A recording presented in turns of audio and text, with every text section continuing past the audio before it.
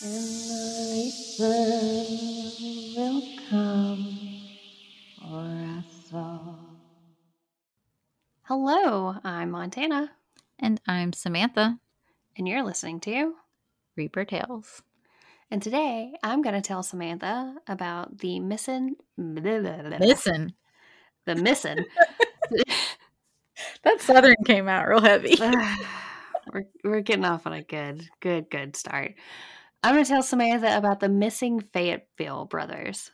But before we get started, Samantha, what are we drinking? Well, you did not give me a drink, so I decided to choose for myself. And I did white wine. And you? It's a Truly. Same old, same old. Yeah, same old. It's a pick your poison. This is a serious case. Even though it is 60 years old, it's still serious and still active. So I'm just hoping I have enough wine in my glass. well, you can always have Paul bring you more. And Paul, if Very you're listening true. to this afterwards and you didn't bring her more wine, shame on you. All right, so cheers. Let's go. Blah, blah, blah. All the stuff. All the glass thing. All right, and before I get started, I will tell you my resources. I got information from FayObserver.com, 2 different articles on Faye Observer, CapeFearNN.com, and I got information from Reddit and from sleuths, web sleuths, which I think you've used before. Probably. Web sleuths is interesting because it's just a bunch of people bouncing ideas off of each other, and then there are some serious people who are like, well, I looked at this and I pulled these records, and I'm like, this is some serious shit. Okay. Some people take it seriously. Yeah, so kudos to web sleuths. I know that they have helped solve some stuff, so I don't think it's a bad thing, but interesting site. It can be sometimes. Yeah.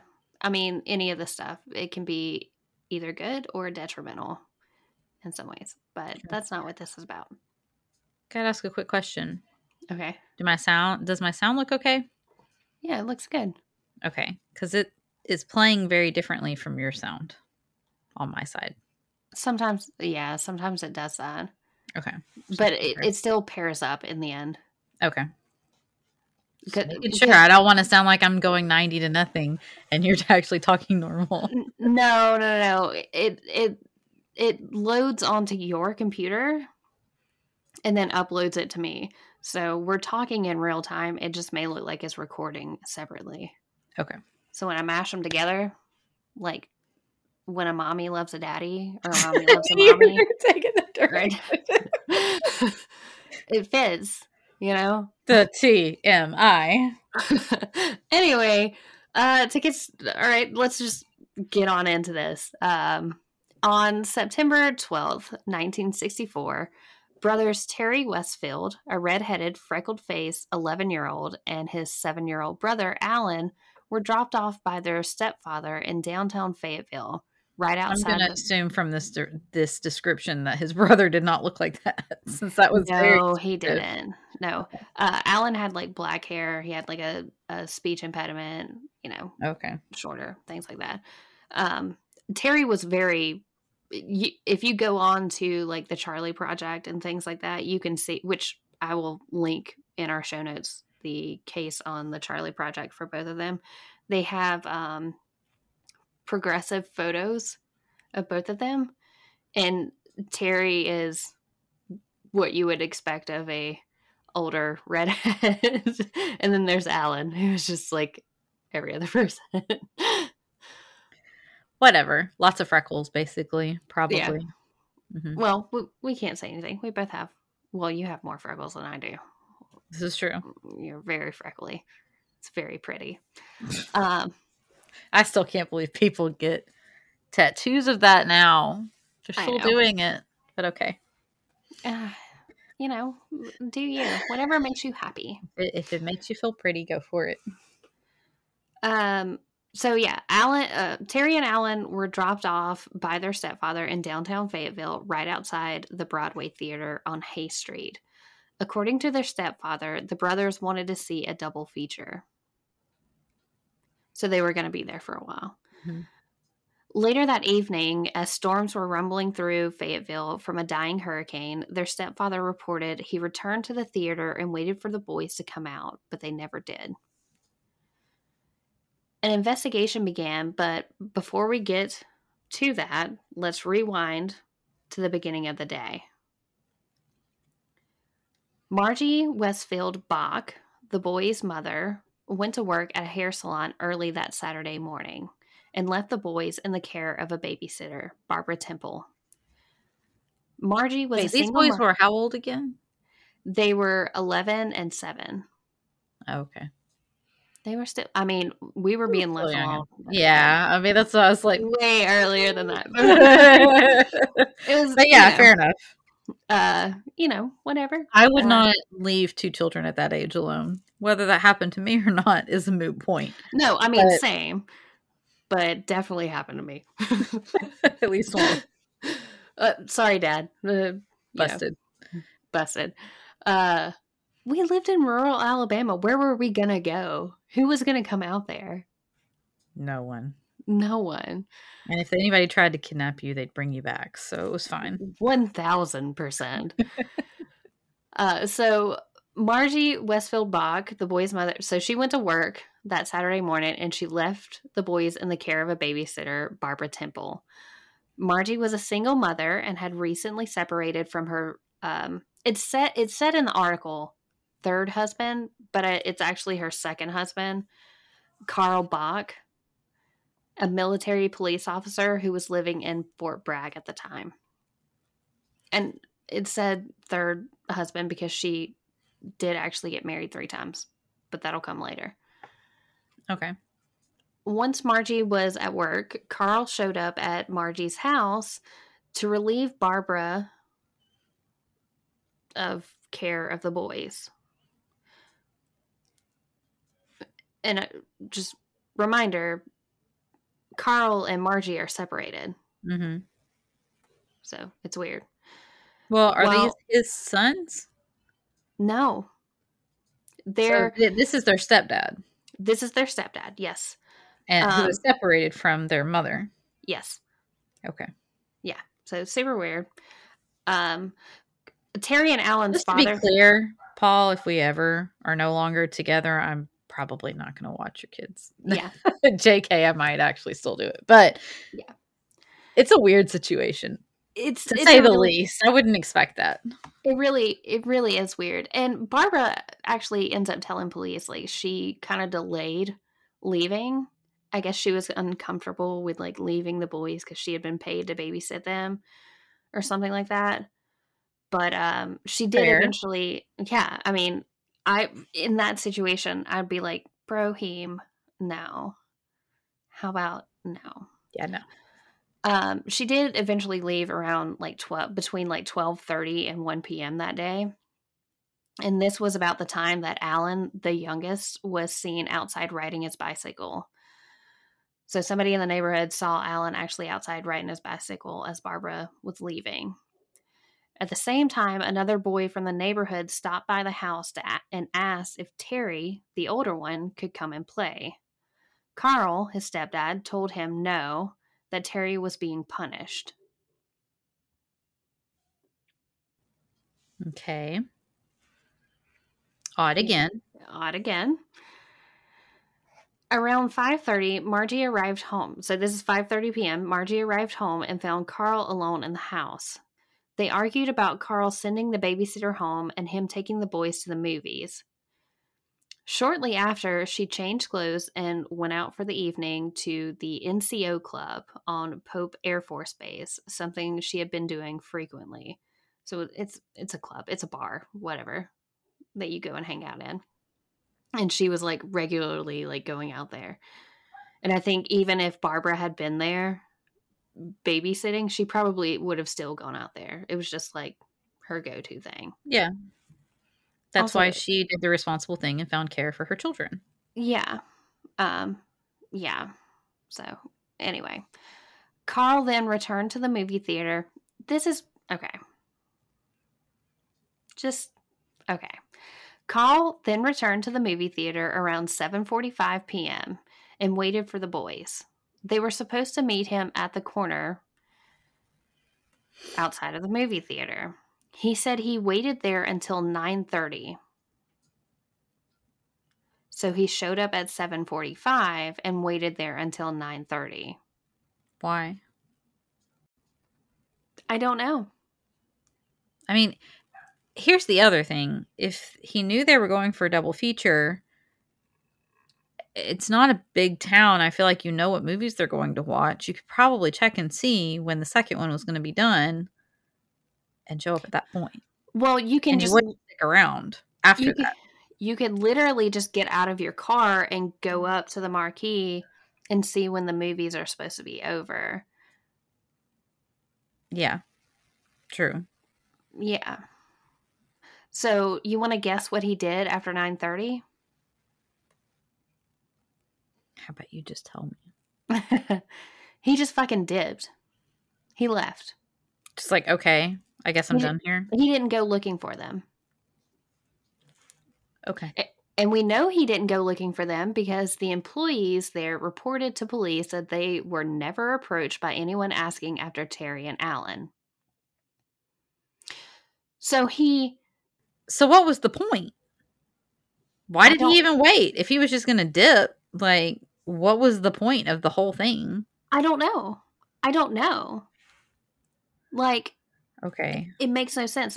My guess is that he never actually went, or he might have gone out there and just waited just as an alibi. I don't know. I'm not saying he did anything. Allegedly. It's really weird. You know, if you tasked me with picking up one of your kids and they didn't show up within 5 minutes, my ass is out of that car and I'm asking everybody in the vicinity, I'm pulling up a picture of it. Have you seen this kid? My butt would be going in the theater like, where are y'all at? Yeah. Yelling their names, making a scene intentionally. That's my whole thing. He just waited over an hour, almost 2 hours, and then just fucking dipped. He didn't go ask anybody about them. He didn't do anything. Just allegedly waited and then peaced out.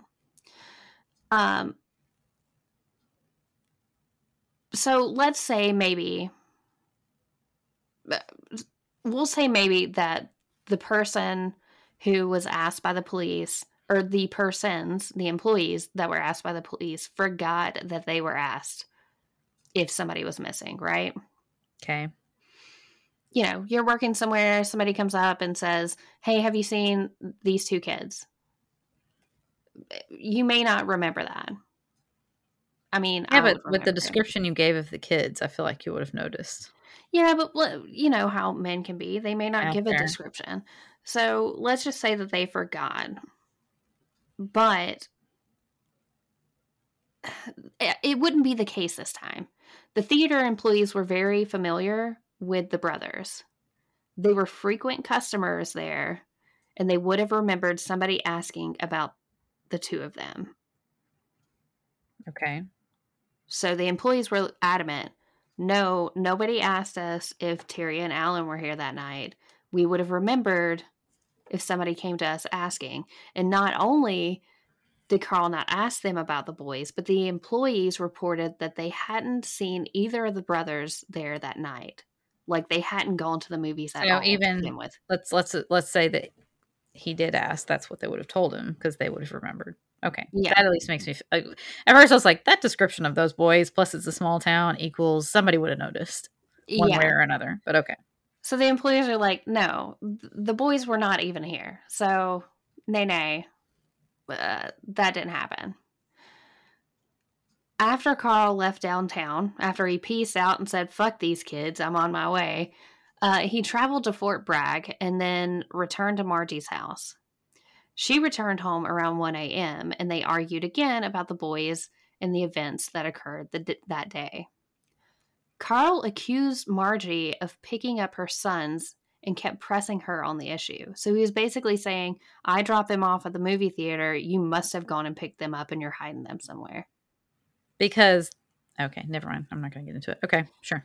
And he was just like... That makes perfect sense, but okay. Yeah, exactly.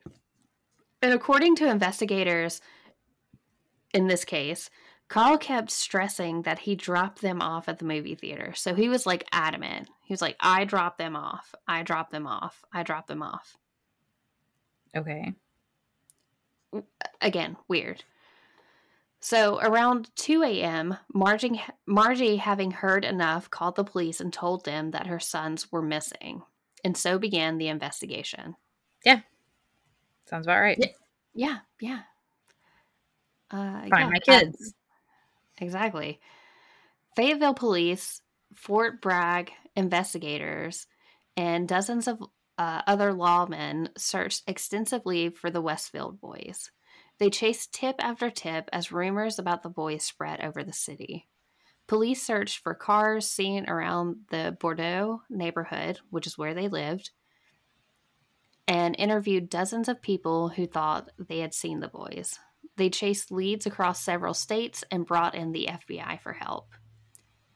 Quote, we've checked every lead we've had, and we're still up against a blank wall, Police Chief L.F. Worrell told the Observer reporter in the days after the disappearance. Days would turn into weeks, then years. Investigators would find nothing, not a piece of clothing, not a solid witness, no bodies. Gradually, the story of the missing brothers would fade in the back of people's minds before it was nearly gone altogether. Almost 60 years have passed since they disappeared. It is believed to be the oldest case involving juveniles in North Carolina. Unsolved. Oldest unsolved. Missing. And this was from when? 1960s. Okay. I was thinking he was older than that, but okay. No, yeah. While the case has faded from the minds of those who were present at the time, it hasn't faded from the Fayetteville Police Department's mind.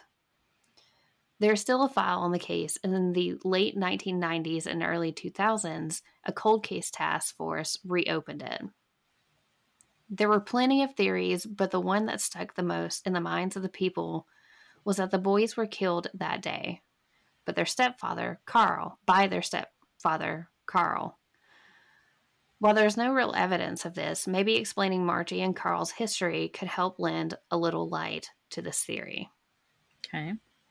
When Margie was 18, she met Carl for the first time in the Fort Bragg Post Exchange where she worked.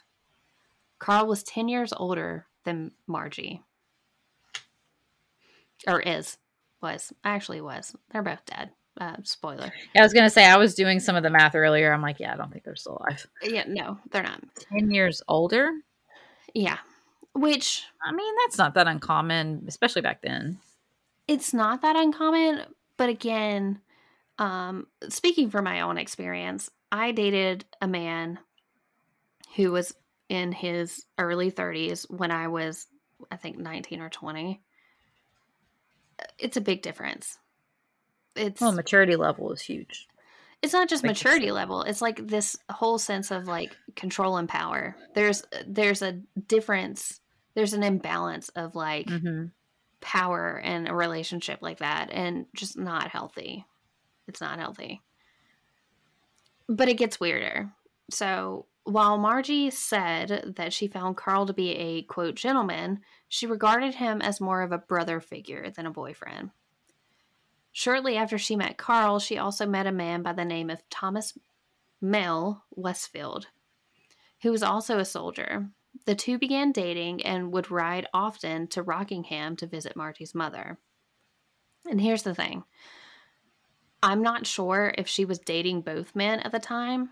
Some articles make it seem like she was dating both men. Scandalous. Ooh, here's a little just advice. You can date multiple people. I don't know. Imagine that. I don't know if this is news to anybody, but it's okay to date multiple people. It's not actually, scandalous. If you ask me, it's kind of advised. Yeah, I would advise it. But what do I know? You know, it worked Just out for women. me. Yeah, just women being women. All these sluts and stuff out here dating multiple people. Don't isolate that, please. You're the one that edits. Oh, so other people are. Anybody else? Okay, yeah, fair enough. Fair enough. Fair enough. I was one of those sluts. So Isolate that. You're welcome to isolate that. Use it as your ringtone. Ringtones. That brings you back. You're dating yourself right there. I was one of those sluts. Oh my god. Oh god. Anyway, so some articles make it seem like she was dating both of them, while others say that her and Carl were just friends. I'm leaning more towards they were just friends, because she seemed happy with Thomas, especially if she was taking him to see her mother. So yeah, probably. And this was after her first marriage, right? No. She hasn't been married yet. This is when she's 18. Oh. We're rewinding way back. Okay. She's 18 at this point. Okay. Yeah. So this all is right. Yeah, so that's major if you're going to take them to meet the parents. Yeah. Or parent. Let's be honest. Meeting the mom is the bigger deal. Yeah. Well. Oops. Either way. In most situations. My dad, actually, in my case, it was meeting my dad. My dad only met two of my partners. And so one is my now husband and one was an old girlfriend. And he still asks about her like I still keep up with her. Like that. It's been 12 years. I don't know what you're holding on to. Go on. Let's move on. I need you to. Please. We can't keep reliving this. Either way, Carl apparently didn't know anything about Margie dating Thomas. But he did find out about it when she borrowed his camera to take photos of her and Thomas. And like a move from my playbook, she forgot to remove the film. Oh, no. So Carl, being a gentleman or a creep, had the film processed and discovered Margie's relationship. Mm-hmm. No big deal, though, right? Maybe. They weren't dating. Yeah, but still. Yeah. Men being men. True. And Margie actually said, like, I didn't even think he was interested in me. So I didn't think it was a big deal. You know. Whatever. Obviously, the parameters of their relationship were not adequately established by both parties. You know what he sounds like, right? Slightly. It starts with an I and ends with a L. Yeah. That's not hard to put the middle letters together, but okay. It sounds like this out. Anyway. So he discovers their relationship, whatever. Margie's like, whatever, you know, he's kind of like a brother. He's a friend. I don't even think he's interested in me anyway. But Carl would prove her wrong, because he then took a vacation right after this to New York City. And when he returned, he had an engagement ring that he presented to her.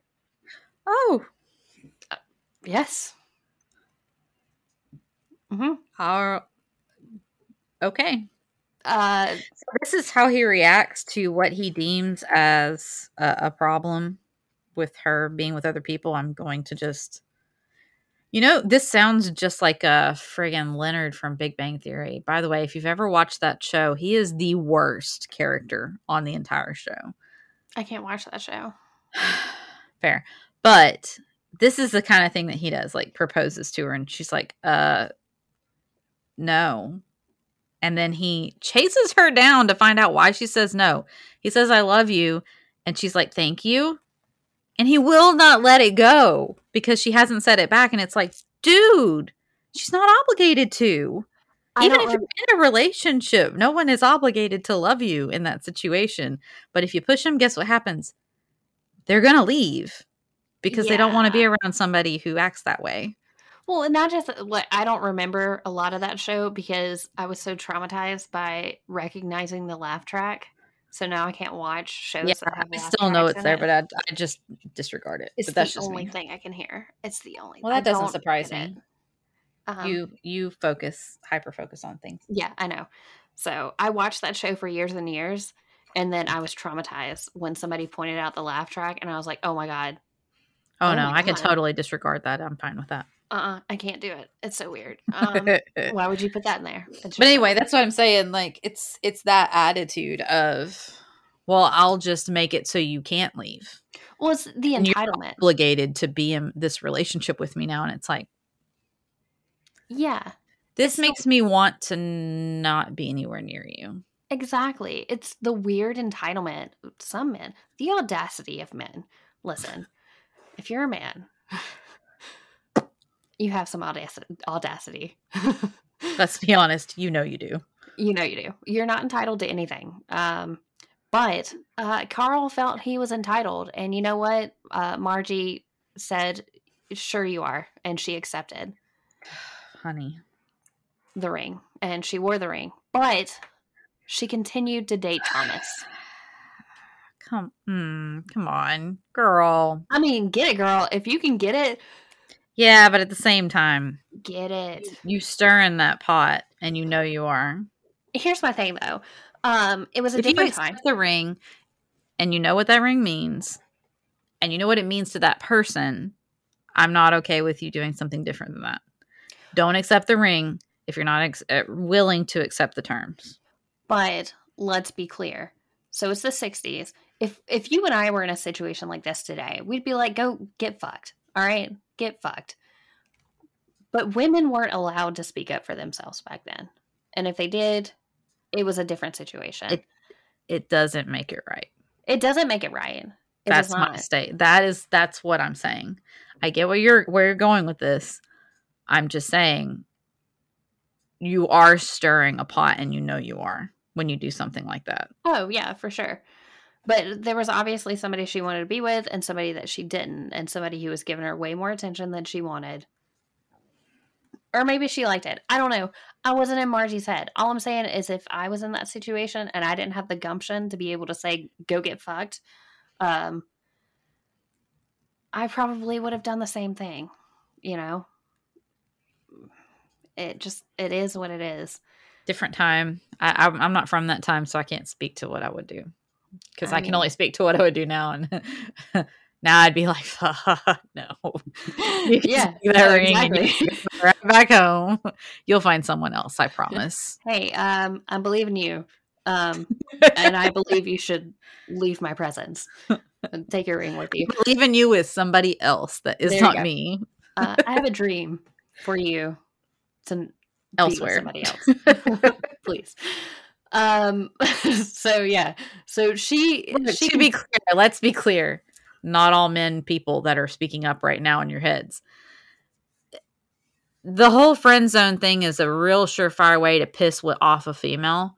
The friend zone's not a real thing. It's not a real thing. The problem is, imagine being a person that found out that the only reason why other said person was friends with you is because they were trying to sleep with you the entire time. That's exactly what we did. That would be pretty depressing that the only reason why somebody was friends with you is because they wanted to sleep with you. And if that's why you're friends with somebody, stop. Move on. That's on you. That's not on them. They actually believe you're actual friends with them, regardless of the narrative you've made in your head. So you have the power in that situation. You're not happy with the situation as it is. Leave. Yeah. It's that simple. Don't put that pressure on that female or that male or that non-binary. So yeah, that's it. That's all I got to say because I've had that conversation with people and it's pointless.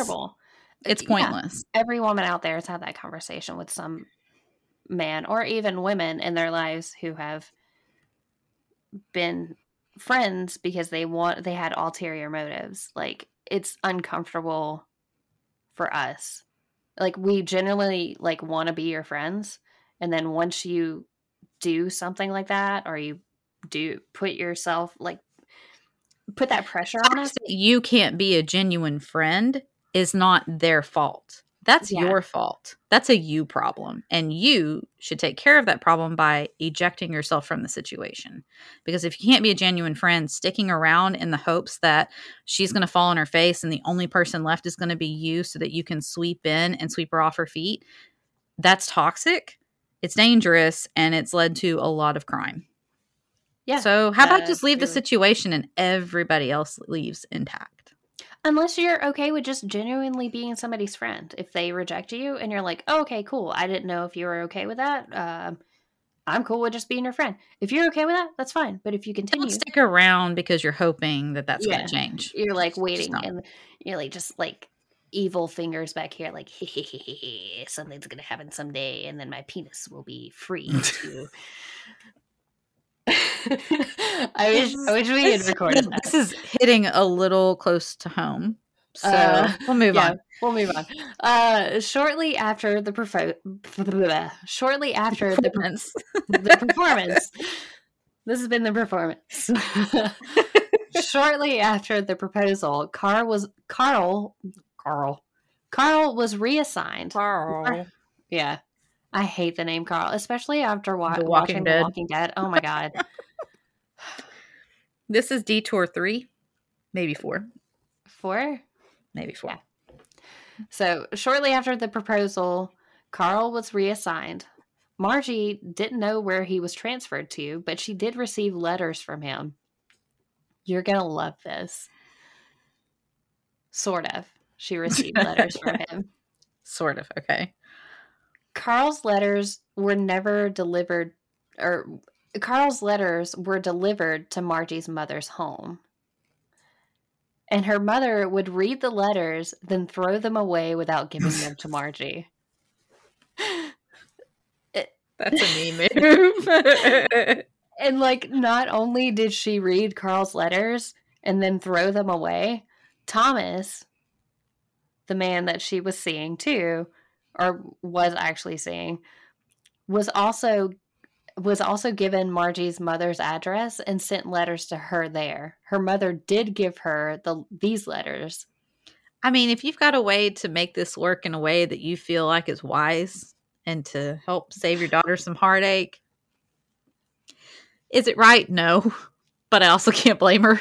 I mean, who knows what was in those letters? I mean, it could have been some obsessive stuff that really disturbed her. Who knows? But it could have been. I mean, but baller move, Margie's mom. Yeah. Hey, go for it. I'm not even going to just pretend to read it and give it to you. I'm just going to go ahead and burn the ones I don't like. And I'm going to give you the ones that I do. So it's no surprise that around 18 months after Margie and Thomas met, they were married in Bentonville, South Carolina. So she married Thomas. All right. A year later, they welcomed their first son, Terry. Also, fist bump to Thomas. You were smart. You made friends with the right person in this situation, apparently. Yeah. Make friends with the mother or the father. Whoever's closest to them. Apparently, if you make friends with my father, he's going to hold out on you to be my partner eventually someday. Even sounds about right. Yeah, it sounds about right. I mean, he's still holding out hope you and I still get together, but you know, bless him. Poor dad. Just enjoy the partner that I have. He does. He just has to be okay with the fact that we're soulmates, but not in that way. True. That's true. Dad, she'll always be around. I'm not going anywhere. No. Not allowed. So 4 years into their marriage, Thomas was transferred to Germany, and Margie and Terry went with him. During this same time, Margie discovered that she was pregnant with her second son, Alan. 3 years after that, Thomas was transferred back to Fort Bragg, and shortly after that, their marriage ended. Don't know why. Couldn't find it anywhere. It just kaboot.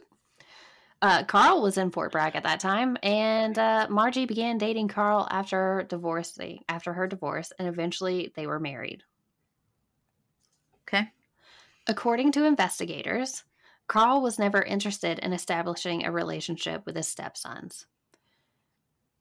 He was also found to be indifferent, not only about the boys, but by Margie herself.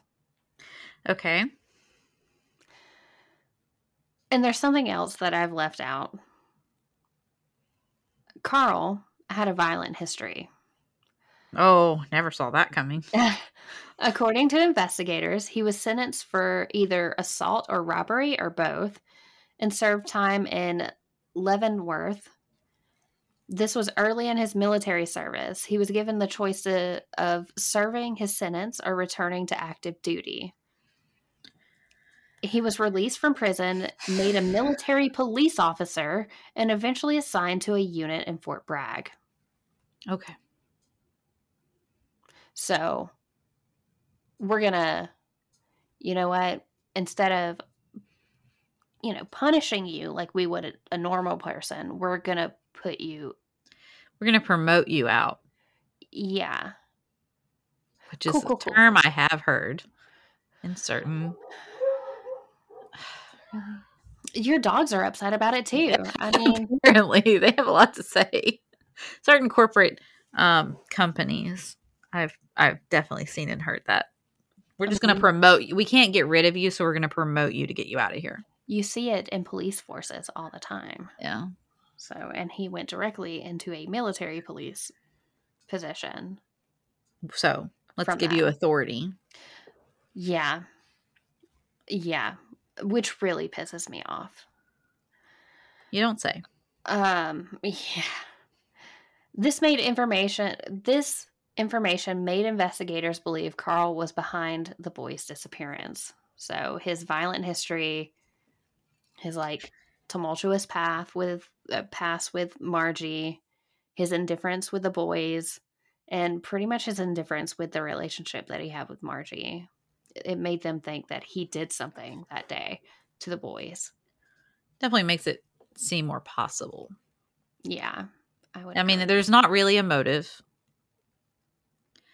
But there is a possibility of there not being feelings there. So that's not, and he's jilted, obviously. He may have finally gotten her. Yeah. But it was a finally. But she had children from her previous marriage with her. And he doesn't really have a motive per se, but I guess he could have. And he did have the opportunity. Yeah. And this is all speculation, but also the weird circumstance behind the neighborhood kid coming to ask for Terry to come and play. And he was like, no, Terry's can't come and play because he's being punished. Like, what, sir, what kind of punishment are you as a stepfather who is estranged from your wife giving to a child that is not yours? What Very valid question. I would like to know. So, yeah, all weird. All of that is weird. That whole situation, even the whole timeline, like him showing up at the house, him telling Barbara, you know what, I got this, you can go. When they're separated. Mm-hmm. And they're obviously separated because she hired a babysitter to come and watch the boys. If she wanted him to watch them, she would have asked him. Yeah. And then Alan leaving the house, as Barbara was, Alan playing outside, Terry's inside. He's being punished somehow. It just makes it seem like he took some kind of anger out on Terry, and then he also had to do something to Alan. This is all speculative. And you said that she was a regular to the place that she went to? Yeah, the NCO club. Did she go there on a specific day and time, or was it just the place she hung out when she did get time to herself? It was most nights. Yeah, she was there. Okay, so it was very likely that he could have known that she would be out around a certain time on a certain day. Yes, but I think she would typically come speculative. Home. Yeah, but speculative. He knew she wasn't home, and he went there knowing she wasn't going to be home. Again, weird. All of this is weird. But in 2000, Alex Thompson, a Fayetteville detective, and Mark Bruinton, a state Bureau of Investigation agent on the cold case task force, visited Carl where he was living in Eleanor, West Virginia. Also, terrible place to live, but Sorry if you're from West Virginia. Oh, you just meant the state as a whole? I was wondering if Yeah. you knew about Illinois. No, just the whole state of West Virginia. Okay. I'm sorry about it. Sucks for you. Fair enough. Carl was around 80 years old at the time, and he wasn't too happy to see investigators. Quote, out of curiosity, are you ever? Probably not. You know what? I think if it were me, I'd give them a runaround. They would have no idea what I was talking about. You wouldn't either, because you wouldn't be able to focus on anything they were saying. That's true. So, quote, he really and truly didn't want to talk to us, but I think he was intrigued and wanting to know what we knew, Thompson said. He toyed with us, throwing old information and seeing where we would go with it, or he'd go silent and see how much we actually knew. In 2012... Trying to do the manipulation thing. Yeah, it's the whole, like, I want to be helpful with this investigation. Those people who, like, did it and then they have to, like, immerse themselves in it. It looks like he took himself way out of the situation, like, way out of the state to get away from Tried. But anyways, he actually ended up taking himself even farther away, because in 2012, this man is still alive in 2012, by the way. Evil lives on, I guess. Sometimes. Allegedly. Fayetteville police detective Mike Ballard and Alex Thompson, still on it, interviewed Carl again. This time they traveled to Tomah, Wisconsin. Maybe he likes the W states. I mean, to me, that would be a hell in itself to live in Wisconsin. Again, sorry for people who live in Wisconsin. Nothing there. It sucks for you. I guess the cheese is good. So he lived in a small city about 50 miles east of the Mississippi River. Carl showed no concern as to the fate of the brothers, the investigator said. They noted, too, the one term that Brock used in talking about the Westfields, quote, them boys. Quote, there was no feeling, no emotion, Ballard said. It's simply them boys. Brock had referred to them the same way years earlier when he was interviewed by Thompson. In both interviews, quote, in both interviews, I chastised him in the first and second interviews. Did he ever call Alan and Terry by their names? He said.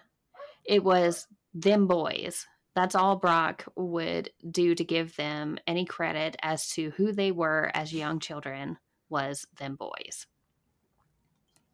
Seems odd. Well, if you do something to somebody, you try to, this is like classic, I forget the term for it, but it's like dehumanized. Yeah, you like dehumanize by not giving them a name.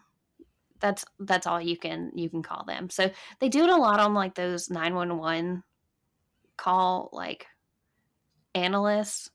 They're like, oh, they keep calling it their baby, or they keep saying my husband instead of actually naming them who they are. Which that's not always 100% true, but to stick with it for 60 years, you know what? It's odd. It's a little odd. And not to show any remorse by the fact that they're still missing too, and there's still an investigation going on. That's odd. Yeah, weird. Even if you don't have any feelings for your stepkids, even if the marriage ended and it was kind of bitter, you'd have to be almost inhuman to not have some kind of sympathy for two missing children. Yeah. I don't even like kids for the most part, but that still bothers me. I mean, kids that are 7 and 11, like, isn't that right? Wasn't it 7? One of them was 7, One of them was 11. I mean, that's young. They can't be out on their own. No, they can't. Yeah. Also, sorry, Sophia, she doesn't mean you. Nah, my stepkids don't count. Yeah. Ballard, having read the case file and interviewed Bach, made him an offer. So this was his face, not detective, but Why am I drawing a blank? I literally just said it. The state bureau guy made Carl an offer. Quote, I approached him with a possibility of a letter of qualified immunity, telling him all we were interested in is finding these boys. He looked at us and said, I was in the MPs, military police, and if I hadn't been in the MPs, that would be a pretty good proposition. So he was basically saying, if I didn't know what I knew because I was already in a police force, that'd be a pretty good proposition. Saying it was like saying, nice try. Yeah, nice try. If I was dumber, I would tell you. It sounds like. Yeah. Ballard took that to mean that Carl thought he was much smarter than to accept such a deal. They chatted a little bit more before Carl made a statement that Ballard believes incriminated himself. Quote, he said, you know, I was the last one to see them alive. In my line of work, that's a confession, Ballard said.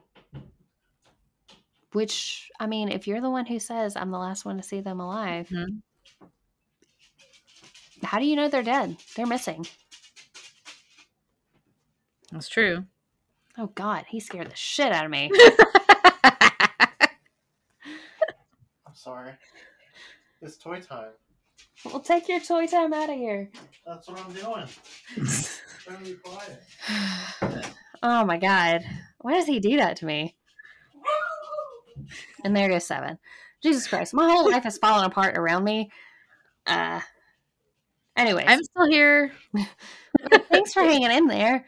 So, Carl actually died in Toma on May 9th, 2016, at the age of 93. Good grief. Right? How does evil live that long? Alleged evil. He never remarried, and he was honorably discharged or honorably buried with military honors. Okay. Thomas, Terry and Alan's father, never stopped looking for the brothers. He actively pursued leads on his own. He would go wherever a person would give him a clue. He consulted mediums, and he documented all of his efforts in a diary. And he did this for over a decade. However, Thomas died in 1978 by suicide. Oh, wow. Yeah. Margie did remarry and lived the remainder of her life in Loris, South Carolina. Over the years, she held herself responsible for the boys' disappearance. She blamed herself for choosing to do what she normally did by going to the NCO club instead of going to get the boys.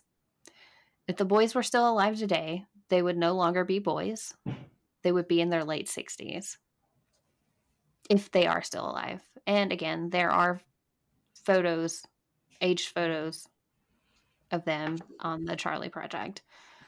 So it definitely seems like Carl believes they're dead. Yeah, I mean, by what he says and like especially his actions, or believed he's dead. The whole thing with him, his whole like behavior during his entire relationship with Margie, even before they got married, is bizarre to me. You know, he went out of state. He was transferred out of state, but didn't tell Margie where he went. And then he was just okay with her continuing to date another man. And then when she came back, he was like, you know what? Yeah, let's go ahead and do it. Which I know that happens. I know like previous love interests will come around. But that whole situation that they were in before she got married. Yeah. I don't know that would. I don't know that, 8 years would. It didn't sound like the undying love situation you would normally think of when you're describing that. Yeah. And it just seems like, to me, it seems like, I don't know, like this wouldn't have been the only time he did something like that, if he did something like that. His behavior is weird to me. Yeah. I mean, he was never married again. He lived alone. And I mean, some people like their solitary lives. That's fine. But this is weird. It's very odd. This is very bizarre. So, yeah, that's the disappearance of the Fayetteville brothers. I hate it when you do unsolves, and this is even worse because this is so long ago that the likelihood of any kind of new information coming up is slim to none. But you never know. I mean, things could happen. And as recently as, like, I think it was 3 or 4 years ago, construction has started going through Fort Bragg's. And one younger detective has said that he feels that with the construction, if there are bodies defined in Fort Bragg of the 2 boys, that they will be found during the construction. Possibly, yeah. So it could happen. That's not to say that they are deceased. I mean, the likelihood is that they are. I mean, they would have come forward by now, more than likely. Yeah. Unless they just didn't remember. But they were old enough that that's kind of hard to believe. Yeah. I mean, they would be in their late 60s at this point.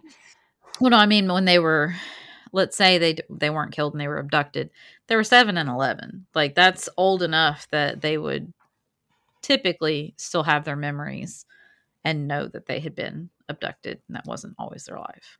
Yeah, true that. Not always, but most of the time. And especially with, like, the media circulation of what was going on, they would eventually have found out. No, I completely agree. My thought is probably he since he went to Fort Bragg's right after going to the movie theater, which my thought is that he either didn't go to the movie theater or he just went to Fort Bragg's. Well, he can't confirm he went to the movie theater because the people didn't even, he never went to them to ask. So, I mean, that's the only thing we have is just him saying that he sat around for an hour and 45 minutes, right? Yeah. Well, and not just an hour and 45 minutes. I mean, between 1 p.m. and 5 p.m., nobody knows what he was doing. He was in the home with the boys. So yeah, it was a different time, and there weren't as many cameras. So I don't know. I think he knew exactly what he could get away with, and he just found a way to exact his revenge. That's my guesstimate. Yeah. All conjecture. None of that is proven, obviously, but it doesn't matter. He's dead. He's not coming back to get me. So yeah, and he didn't have any family. But also, it kind of leads into a topic that I eventually want to get into, and that is the cover-ups in the military when it comes to violence in the military, especially on specific bases. But it wouldn't surprise me if bodies were found in Fort Bragg's and it was just never reported. Well, the next case that I cover on my own will have certain connotations about cover-ups and people covering up things. So I think that's a very common thing, especially for a certain length of time when there was the possibility of doing it. It's a little harder to do it now. Too many cameras all over the place. It still happens now. Didn't say it doesn't happen. I said it's a getting lot harder to do. Yeah, it's getting harder to do, and people are less afraid to report on it. Yeah, I would agree. Outsiders, especially, because they have video now that they can actually show and support what they're reporting. Yeah, thankfully, so, we're getting there. Happy Memorial Day! Yeah. Now that we just kind of shit on the military, I mean, you should already be drinking. If you're listening to this episode, I would assume that if you're not already drinking, you're going to drink when you get home because you might be listening to this before you leave work. Please don't drink while you're at work. At least don't tell anybody. And once you get home, we're providing you with an extra reason to have a few shots on us. That's true. On us. So happy Memorial Day. God bless the veterans. Yes. And things like that. We truly do support the military. Yeah, well deserved. Yeah. And where can people find us? Oh yeah, on we have media? socials things. You can find us on Reaper Tales at Reaper Tales Podcast on Instagram and Facebook, and email now that you have it on your phone. Now that I have it on my phone. You can email us at reapergals@reapertales.com. Email us your Don't email us your show notes. We do that ourselves. Yeah. Email us Suggestions are appreciated though. for shows. If you have a correction, you can email us there, or you can message us on social media. Thank you to the kind person that sent us a message actually today about the citronella murders. So oh yeah, very always it's not that it was not known for the candle, by the way. It was not. No. we didn't really think that it was. Montana just made a comment as she does. Yeah, I'm talking out of my head. The things that come in my mind. It occurs in her brain, and there's no filter. Like it isn't that it bypasses the filter. There is no filter between her brain and her mouth. No, it just comes right out. I wish I try my best, dear listeners, but there's only so much I can do. You do a great job. My therapist gives you kudos. She actually gave me kudos this Monday. She was like, Samantha is doing the Lord's work.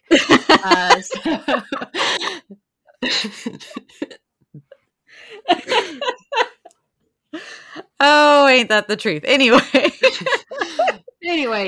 please rate, review, subscribe, all of the things. Leave us a worded review if you are so kind to do so. We really appreciate all of your support. It really means the world to us. We do. And until next time, we love you. Mean it. Bye. Yeah. The Reaper will come for us all.